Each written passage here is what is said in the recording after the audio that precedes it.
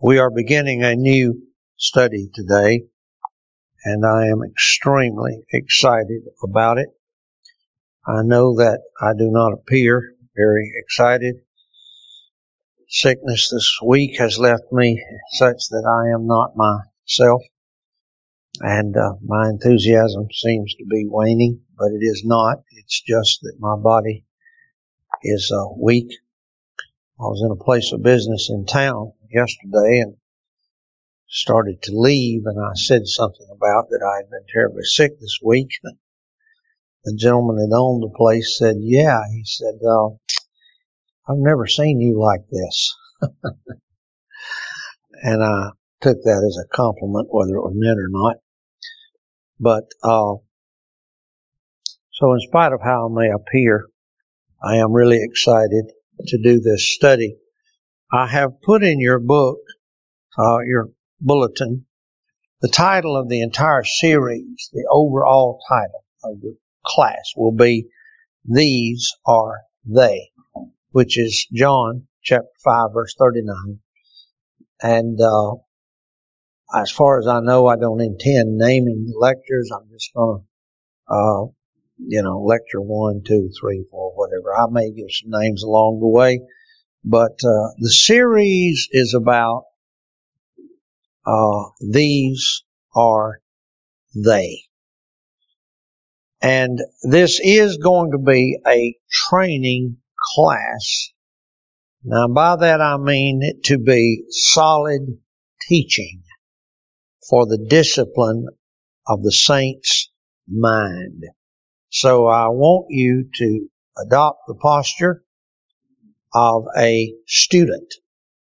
This is not a sermon series, and certainly we can make no comparison between anything that we intend to do between that and the works of the immortal Bunyan, whose work we've just finished, the second part of the Pilgrim's Progress. I certainly have no thought of making any comparison between a study that I do and the value of studying Bunyan's writings. Please let me just give that caveat up front. I listened this week to a lecture, tremendous lecture. I strongly recommend it to all of you, not just theology students. D.A. Carson. And among many other things, D.A. Carson, delivering these lectures in 2019, he said, and I quote, "Theology is." Now, of course, over the years, I don't even know how many theology books I've read, and some of them reread, and I've heard a lot of definitions, but I love this. He said, theology is disciplined discourse about God. And of course, the operative word there is the word discipline. Anybody can have discourse about God or thoughts about God, but theology proper is disciplined discourse about God. In the pursuit of this class, and I will begin to unfold somewhere along the way here what we intend doing.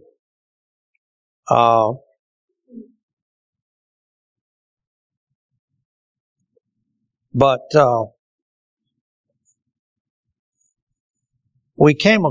Teresa came across, I try to listen to some, I don't get to listen to all. She listens to all the lectures that our students listen to before they get to them. She's well ahead of them in listening to the lectures. There was a lecture, I think by David Jackman, is that correct? David Jackman lecturing in the 1990s, somewhere in England. He has a series of lectures, 8 lectures called A Bird's Eye View. Those of you who are taking those courses, you will already be familiar with that. He made comment and taught from the study that we're going to do, material that we're going to be using. That was not his. He had his own material and taught his own lectures, but he was lecturing from, as an overall thing, the what's called the Goldsworthy Trilogy. That's this book right here. And I, of course, with the cooperation of Brother John, the deacon, we purchased one of these for everyone in the congregation.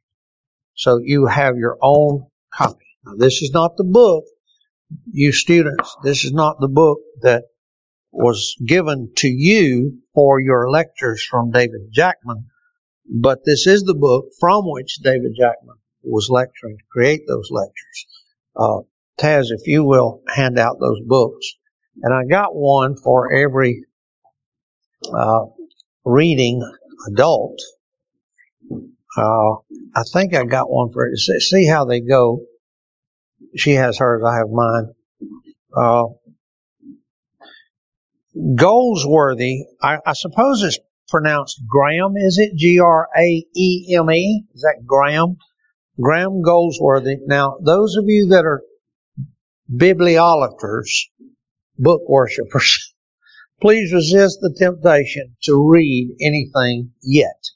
Just hold on to the book and let me talk to you. I know Brother John's going into DTs. He can't open it. He'll probably fall out on the floor back there. Man, you'll hear him.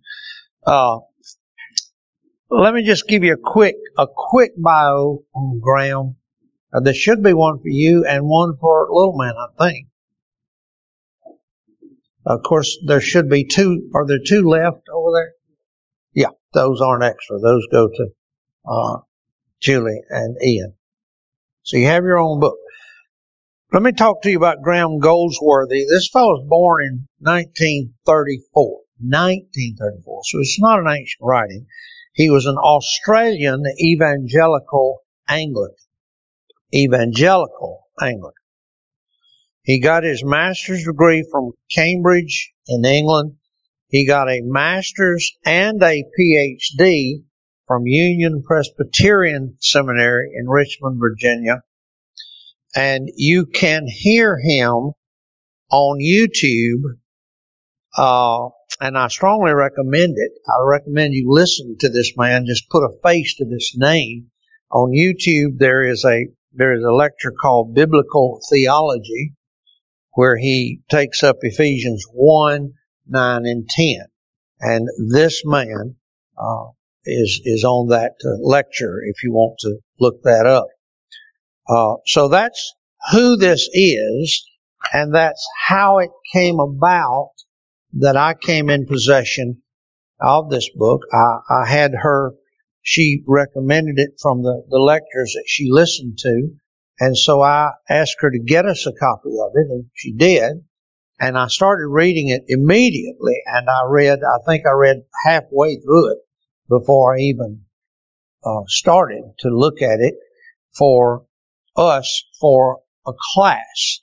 Nothing novel, nothing profound here, but the timeliness of its content is critical. Listen, you can look with me in the preface. You can open the book now, John, and take a deep breath. In the preface, he tells where this came from. Listen what he says. This book has grown out of a deep concern for the recovery of the Old Testament as part of the Christian Bible. It is indisputable that even evangelical Christians demonstrate a neglect of and an ignorance toward the first 3 quarters of the Bible. We need not reflect here on the cause of this problem, but that it is a problem hardly needs to be stated. Now, I don't think there's anyone here would disagree with that.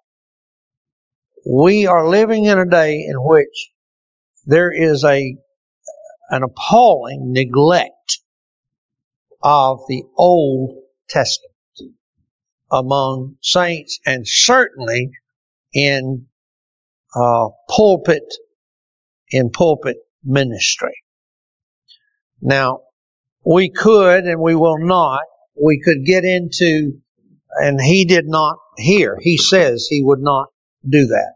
We could get into lengthy discussions, and they would all be interesting as to how we got there, how we got to this place where there's such a gross neglect of the Old Testament in Christendom today. But we're not going to do that. I am, however, going to read you one of the things I've come across is recently, and I meant to bring McEwen. I suppose it's pronounced McEwen. I've seen his name actually on the internet written different ways, spelled different ways. M-C-E-W-E-N. He's Scottish, but the original spelling was M with the apostrophe up top, M-E-W-E-N. But I think it was pronounced McEwen, best I could find out. He did a work on the types in the Old Testament. Now, McEwen is a very interesting fellow. He's a Scottish, and this work was actually published in 1840. It is available in a reprint. I meant to bring my reprint, and I failed to. I apologize. But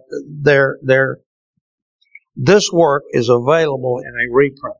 And the reprint copy I got, I really wanted you to see it. It's marvelous. It's actually a facsimile reproduction, right? And it is from the Harvard Library, Theological Library. Harvard Theological Library stamp is in the front of the reproduction that is out there available. My wife found me this one, this original in, where was it? Wales? Somewhere in Wales. She found this original one, for me. I already had the copy, but she found the original, and I'm so very glad because there was, there was content here. Even though the other one is a facsimile reproduction, it's not a redo. It's a reproduction, but it was a reproduction of a later book, a later edition. And it did not have, this one has in the front of it an introductory essay by another Scottish gentleman called McNeill.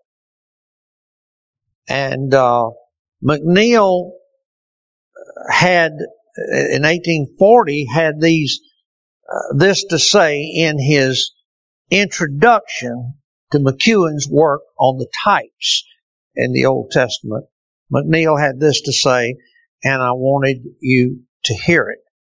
He said, the volume of the book of Moses in its connection with the gospel of Christ has been very appropriately compared to a watchmaker's board. Now, this is a place, I don't know if you've ever watched, Teresa and I watched a documentary a couple of times about modern day watch. There are people who still make watches, and I mean they machine every tiny gear, every bushing, every tiny part that goes into the making of a watch. There are men who still do that today. It is an astounding, skilled craft, men who make watches. And the watchmaker has this board that once they have milled and machined each of these tiny springs, gears, bushings, balls, whatever, every part, they have it all laid out on this watchmaker's board. And then they, of course, assemble it. And that's the picture that McNeil is picking up here. He says the, quote, volume of the book of Moses in its connection with the gospel of Christ has been very appropriately compared to a watchmaker's board on which lie scattered chains and springs and pivots and wheels and cylinders and cases and dials and plates and hands, all separate and all ready, made according to the purpose and by the skill of the workman who has planned their combined movement. The gospel has brought to light. So he says the gospel as it exists under the writings of Moses, the gospel is like this watchmaker's table with all these parts on it. Then the gospel as brought to light in the New Testament is the watch completed, with every chain and spring and pivot and wheel in its proper place, exhibiting the manifold wisdom of the everlasting God, who knoweth the end from the beginning and calls things that are not as yet as though they were. So he makes that beautiful illustration of the watchmaker. Is the Old Testament. That's the Old Testament. There's all the components. There's all the parts perfectly designed by the watchmaker. We come to the New Testament and find the gospel. And we find that gospel. There's the watch completed. He said, it is delightful in the contemplation of the communion of the saints to reflect that since the fall of man in Adam, there has been but one religion in the world. That however differing in its outward ordinances appointed by God, or in the degrees of clearness with which the will of God was revealed, the religion of Abel and Enoch before the flood, of Abraham, Isaac, and Jacob before the law, of Moses, David, Hezekiah, and Daniel under the law, of Peter and Paul, James, and John at the outset of the gospel, of Luther, Latimer, Leighton, Augustine, under the progress of the gospel, was essentially and fundamentally the same. Now, that statement alone, there was a time in my life I would have seriously gone toe-to-toe with you on that statement. I would have said there is no gospel in the Old Testament. The gospel is a New Testament phenomenon. It's ludicrous to talk about the gospel in the Old Testament, etc. But that is exactly what McNeil is saying. They were essentially the gospel there, and the gospel here is essentially and fundamentally the same. They were all wrecked in the same earthen vessel, Adam. They were all rescued from the deep waters in the same divine lifeboat, Jesus Christ. They were quickened into spiritual life by the same power, pardoned by the same sacrifice, justified by the same righteousness, sanctified by the same indwelling Holy Spirit, made partakers of the same blessedness, and heirs through hope of the same glorious kingdom when our Lord and their Lord, the head of the whole body, shall come in His glory with His saints. Hallelujah. All the same, says McNeil. And of course that is in his introduction to the work of McEwen, showing all the types. And I'm about halfway through this book. showing the types of the Old Testament and how all those types pointed to Christ. And that is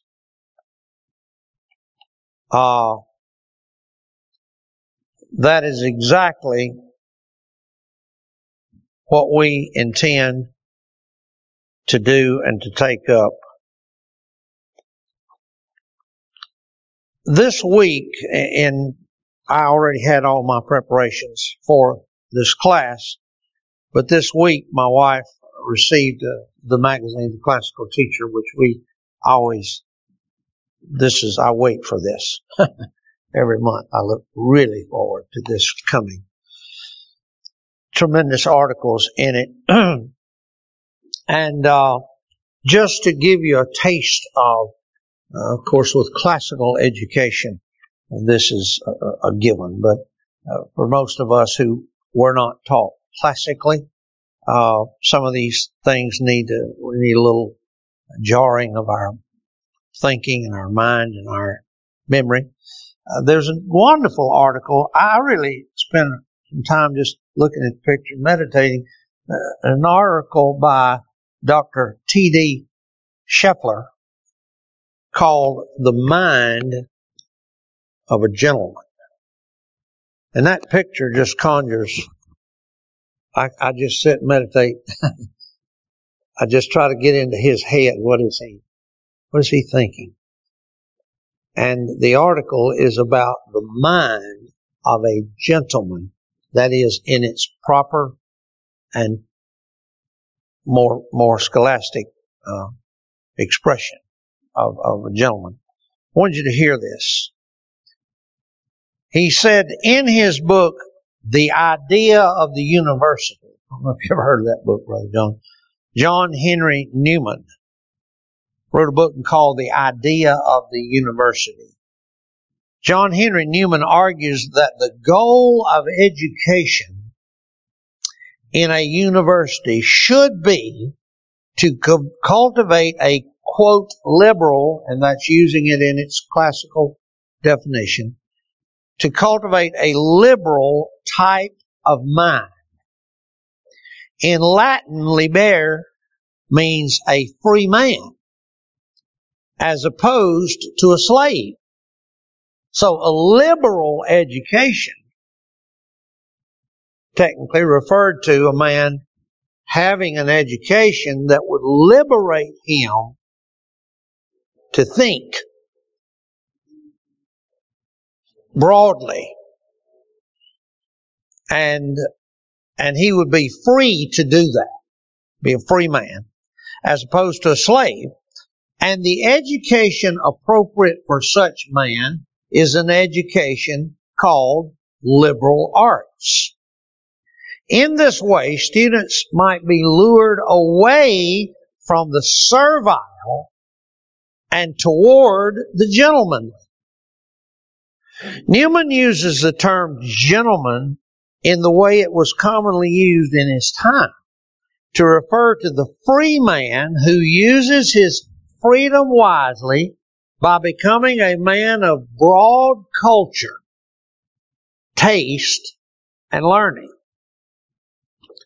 An educated gentleman should live with a confident bearing toward the world. Now, I hope as I'm reading these words, you're conjuring up in your mind some images, maybe images of your past or people in your present who are living in this slavish environment. A broad thinking man is a man that will be free to think in various directions. Ignorant people are, what is our term? Narrow-minded. Narrow-minded. That means their mind is running in a very narrow channel.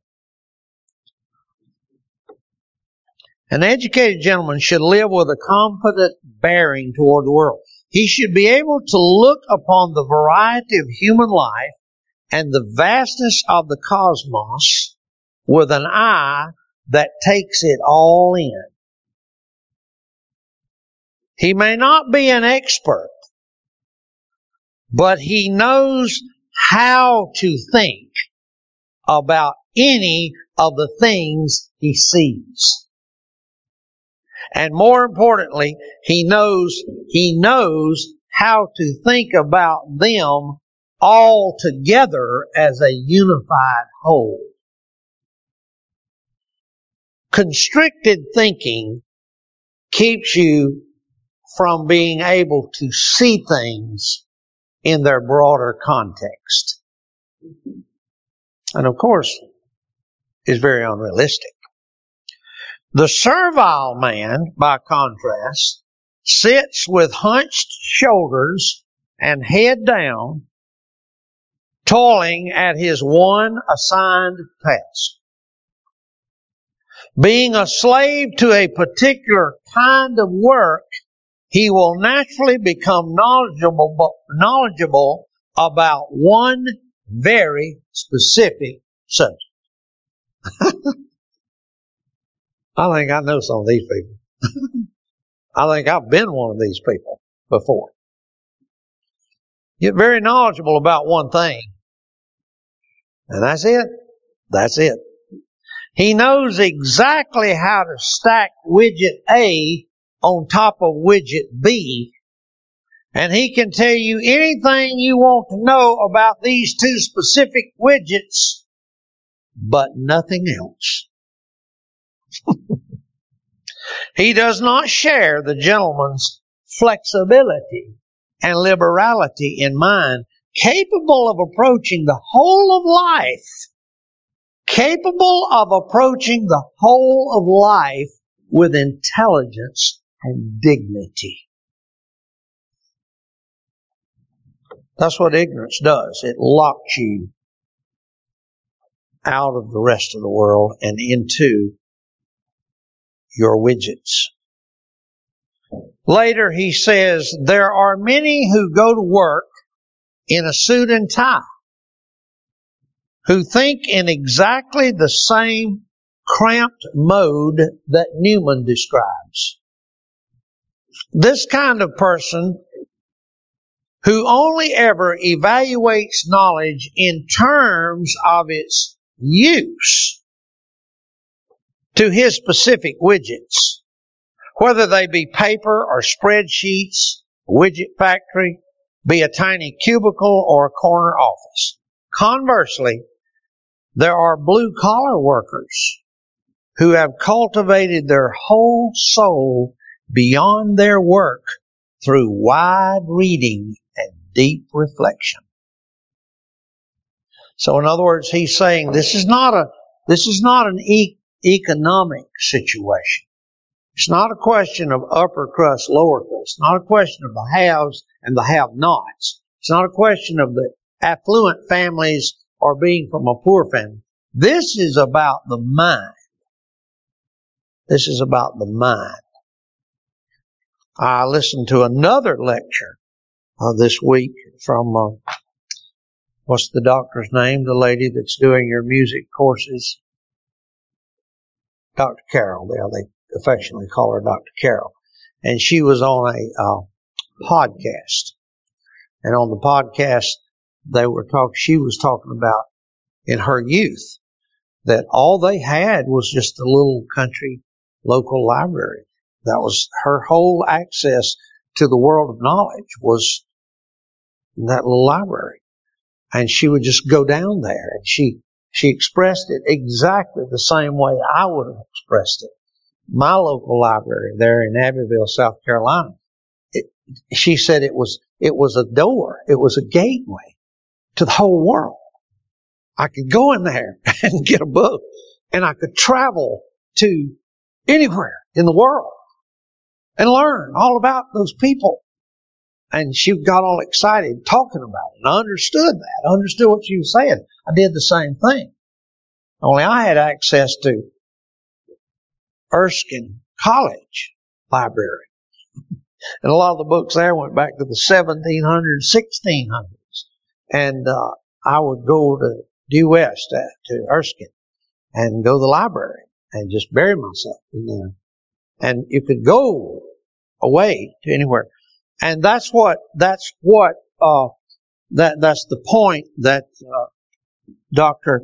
Scheffler is trying to make in this article. And of course he goes on and talks about education and classical education and what it does and how it opens these doors, etc.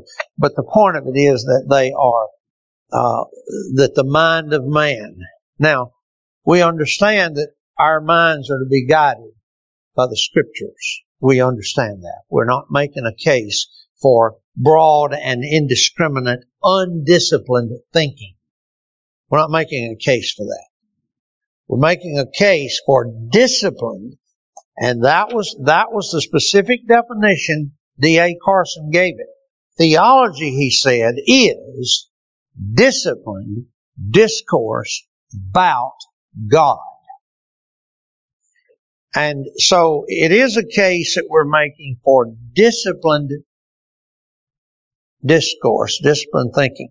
But the mind. How many of you, I know you have you seen, surely you've seen either a movie or a video or something on these people that they call savants.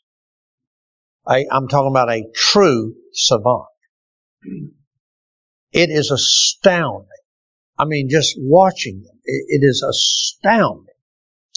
And every time you see that, what does it make you think? Of course, of what the human mind is actually capable of. And the fall has robbed us. The fall of Adam, our corrupt nature that we inherit, has robbed us.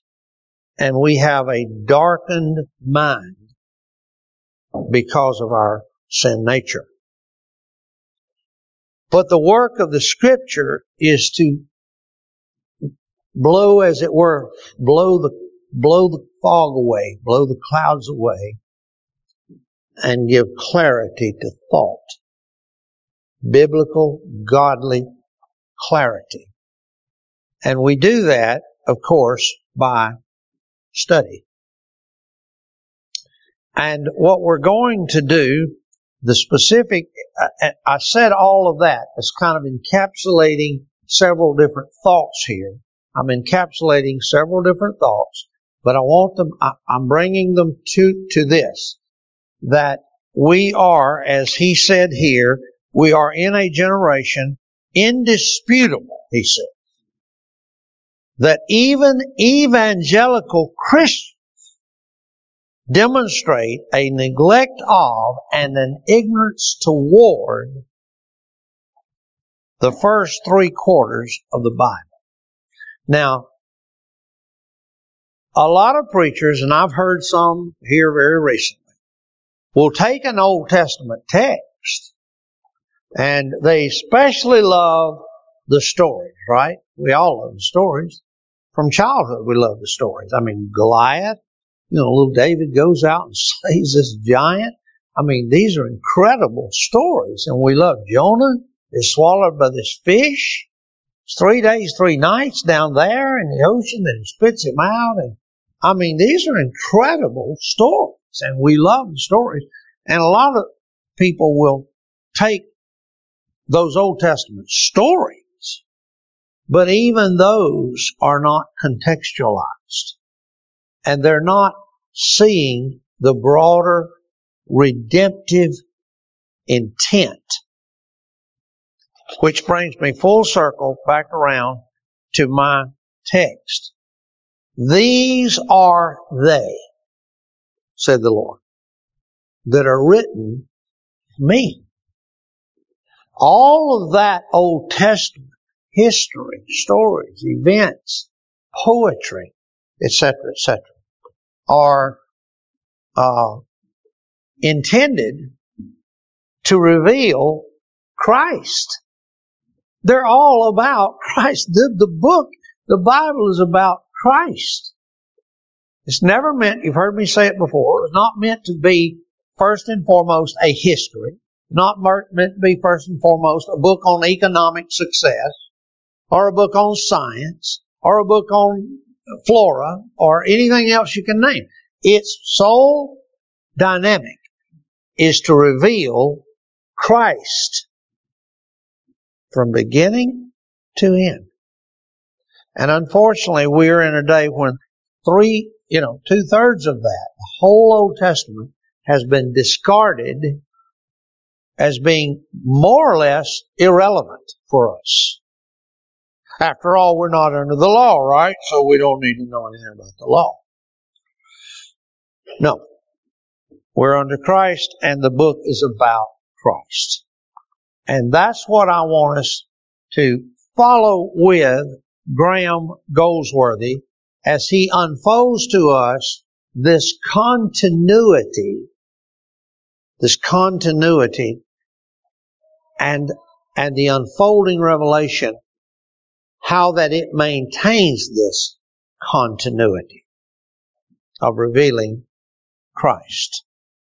That's what his lectures were about.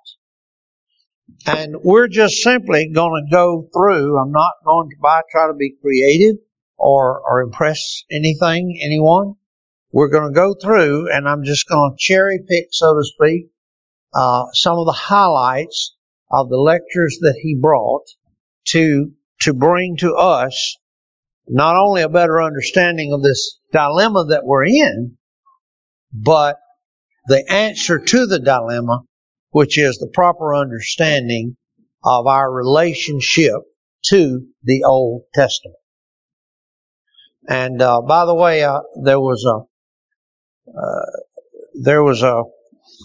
have notes somewhere.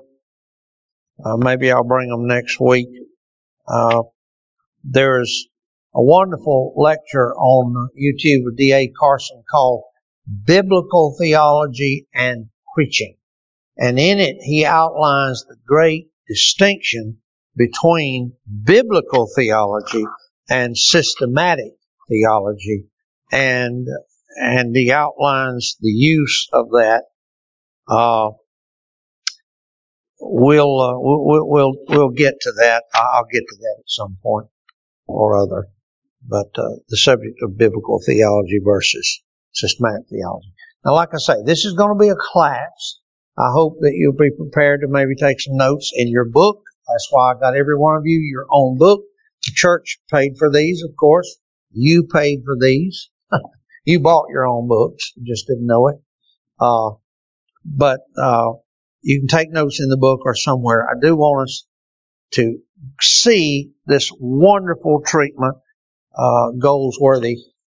And it's called a trilogy because he actually did this study in 3 books. He wrote originally 3 books. They have put them all together under one cover. So you have all 3 books here in this one book. And that's why it's called the trilogy. Okay, so that's where we're going, God willing, and that's what we're going to do. Do we have any questions or additional comments or any contribution anyone can make?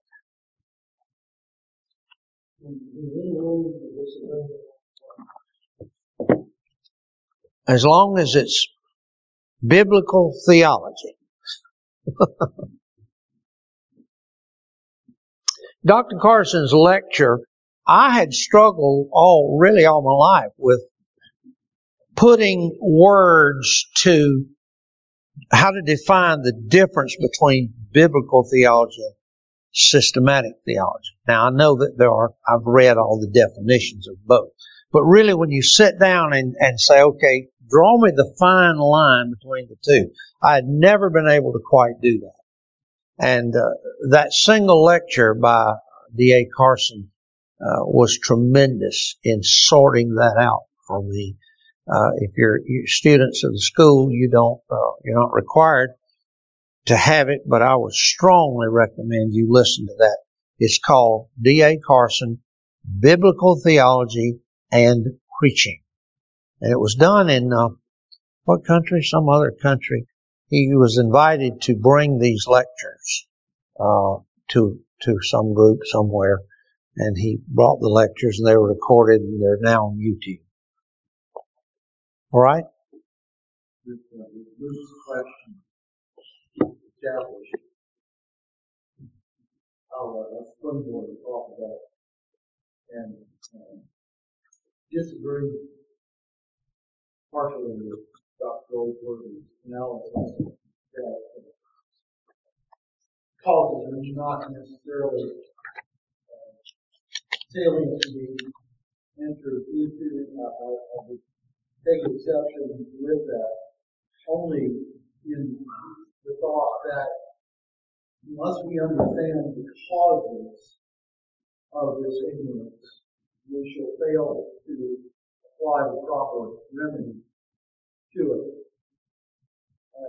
I'm sure the causes would in themselves spawn an entire new volume, but it seems to me that it needs some expression of the cause or causes. Yeah. Yeah. Neglect and ignorance before we are really prepared to understand what the solution to those. Yeah. Well, you might say that his treatment, his 3 books, were his addressing the problem. He did go straight at the business of addressing the problem. He doesn't in depth deal with the causes as in dates, names, movements, trends. He doesn't do that.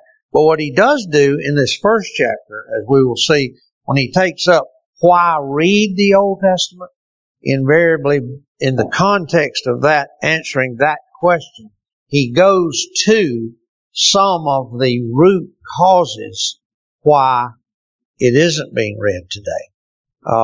Now, again, of course, we all understand John's degree and passion is history. So he would like to trace everything back to its origin, which is totally important. I'm not making any criticism of that. But for the purposes of his book, that was not where he was going. Where he was going was simply to get right into correcting the problem. And I think that a lecture, John, if you wanted to prepare a lecture on that subject, it would be good for us. My concern is I don't think it could be done in a lecture. It would probably wind up being a book. And we obviously we can't get hung up there, because I want to address the problem and not the cause. But anyway, John's right. John's absolutely right. A treatment of the causes would be very insightful and helpful. Most of us, because of our time, our location on the timeline, we inherited it. We weren't part of the mechanisms that caused it. We just inherited it, which would make it all the more important we know where it came from, really. Back up and find out what happened. And maybe John could share some of those with us. I don't know how he could do that in one session. So anyway, next week, God willing, we will begin. Now, I do not want you, please hear me. I do not want you to read ahead in this. I mean, obviously I can't stop you, but I'm saying, my purpose in this study is not for you to come out of the end of this thing having read this whole book. That is not my purpose. Like I said to you, I'm going through and I'm cherry picking some things that I think are critical, that are key to us, that are valuable for us as a congregation in our time and place. So I would ask you not to read ahead in the book. I will point out readings to you as we go through, and you can mark those readings. And then after we've completed whatever pages, you can go back and read them all the stuff I didn't read, certainly. But again, my purpose is not to get you to read this book. If that was the case, I'd just give you the book and say, here, take that and read it. Go thou and be filled. But I'm not interested in that. I actually want to go through the material and talk about it. All right? Please bring your book with you, though, every week, or leave it, because I will be pointing to readings that are significant for you. You should make notes on them. And then I will be bringing in other readings that are not in this book. All right? Any other questions or thoughts?